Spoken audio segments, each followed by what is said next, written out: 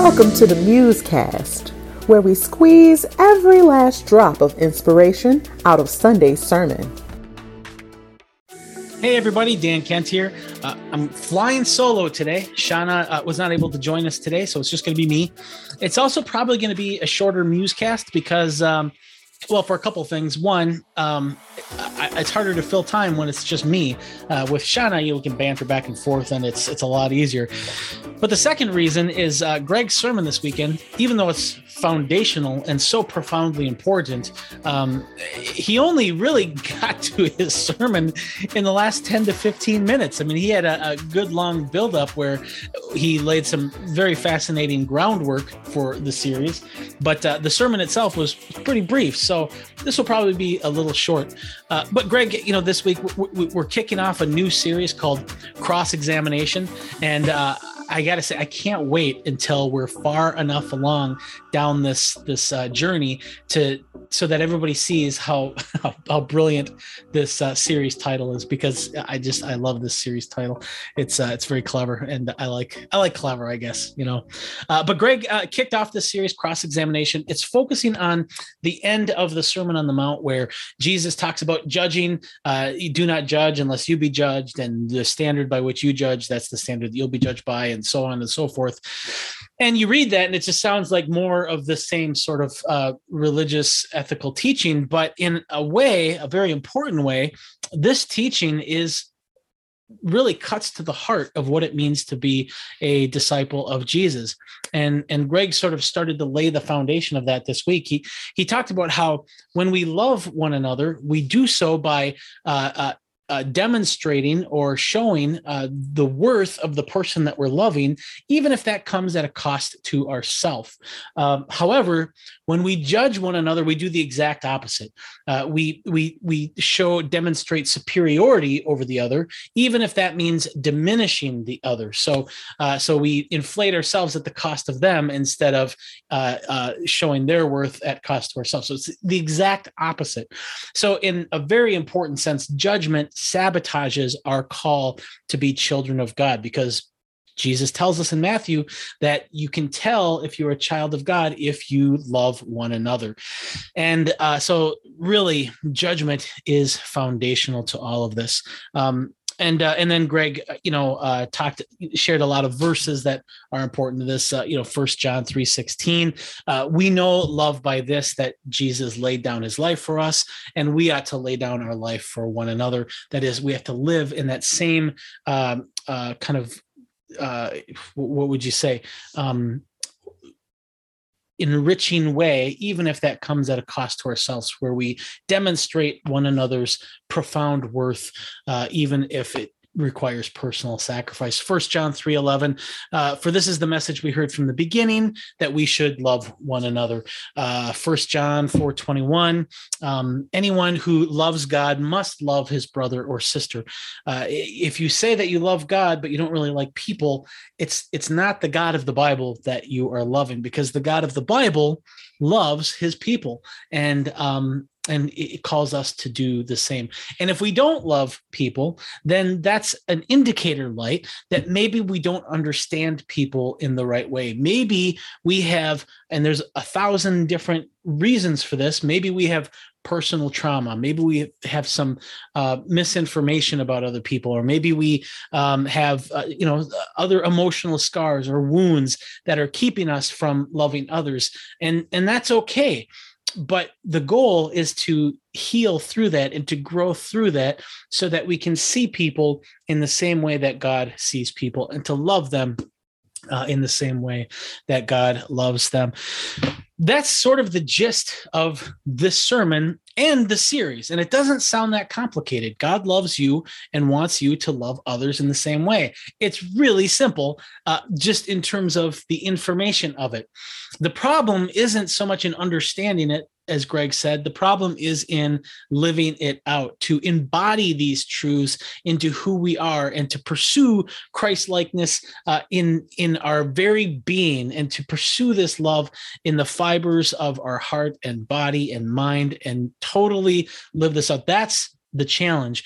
And I loved how Greg was talking about his aversion to repeating himself, and he had apprehension to given the series again because he's already done this series. Even though it was 20 years ago, he wants to do. And this is part of being a cutting edge thinker. Is you always want to be finding new ground, and I'm very glad that he kind of overcame that aversion, because I just think that this is so very important, especially, and he kind of mentioned this a little bit as well, especially in the culture that we live, because in, I think 2002 is when we originally did this series.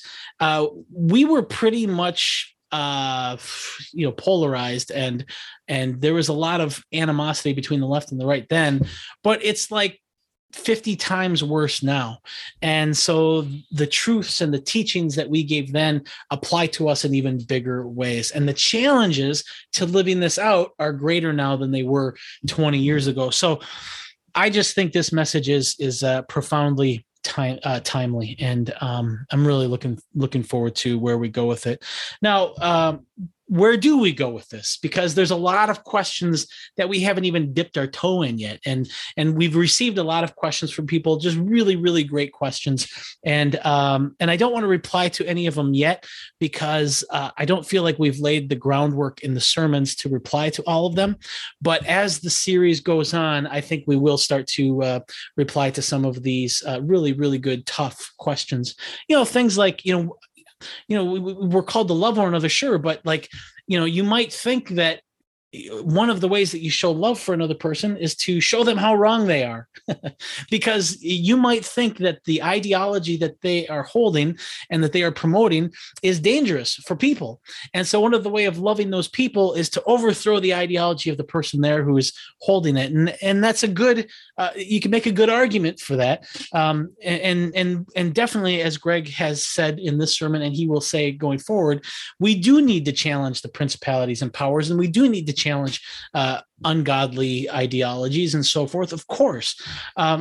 But how we do that and how we fit that in with our discipleship is going to be absolutely crucial, because judgment cuts to the heart of what it means to be a disciple. It's the antithesis of what we are called to be, and that is to be Christ-like lovers of one another, agape lovers of one another. And so the nuances are so important. And at some point we will get to that in this series, but not yet. For now, let me just say this. How do we live this out and show this type of love? And I think this is what people are worried about. I want to love my brother and sister, but I don't want to reinforce their platform. I don't want to strengthen their platform. I don't want to affirm their beliefs. I don't want to affirm their ideology. I don't want to support their agenda, or whatever phrase you have. You want to have that Christ-like love, but you don't want to strengthen their movement or whatever it is that they're doing. And I get that, but unfortunately, what's happening now, I feel like, is that if we disagree with a person's ideology or political philosophy or ethical stance on a controversial issue, we separate ourselves from them, and that's part of how we give them consequences for this thing that we disagree with, is we separate ourselves from it. And what I would argue is that the first step to loving one another, especially people that we disagree with, is to maintain relationship with them, to enter into relationship and to maintain relationship with them. That's how we love them, to have relationship and maybe even friendship with them, despite the fact that we disagree in such profound ways. The Apostle Paul in Romans tells us to bear with one another.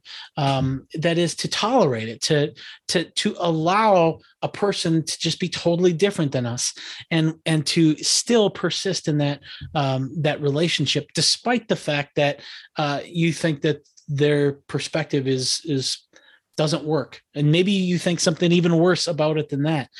But I think that we're called to bear with one another, because there's something that happens in a debate when it's somebody that you're in relationship with, that's different than debating people that you don't know and that are anonymous to you.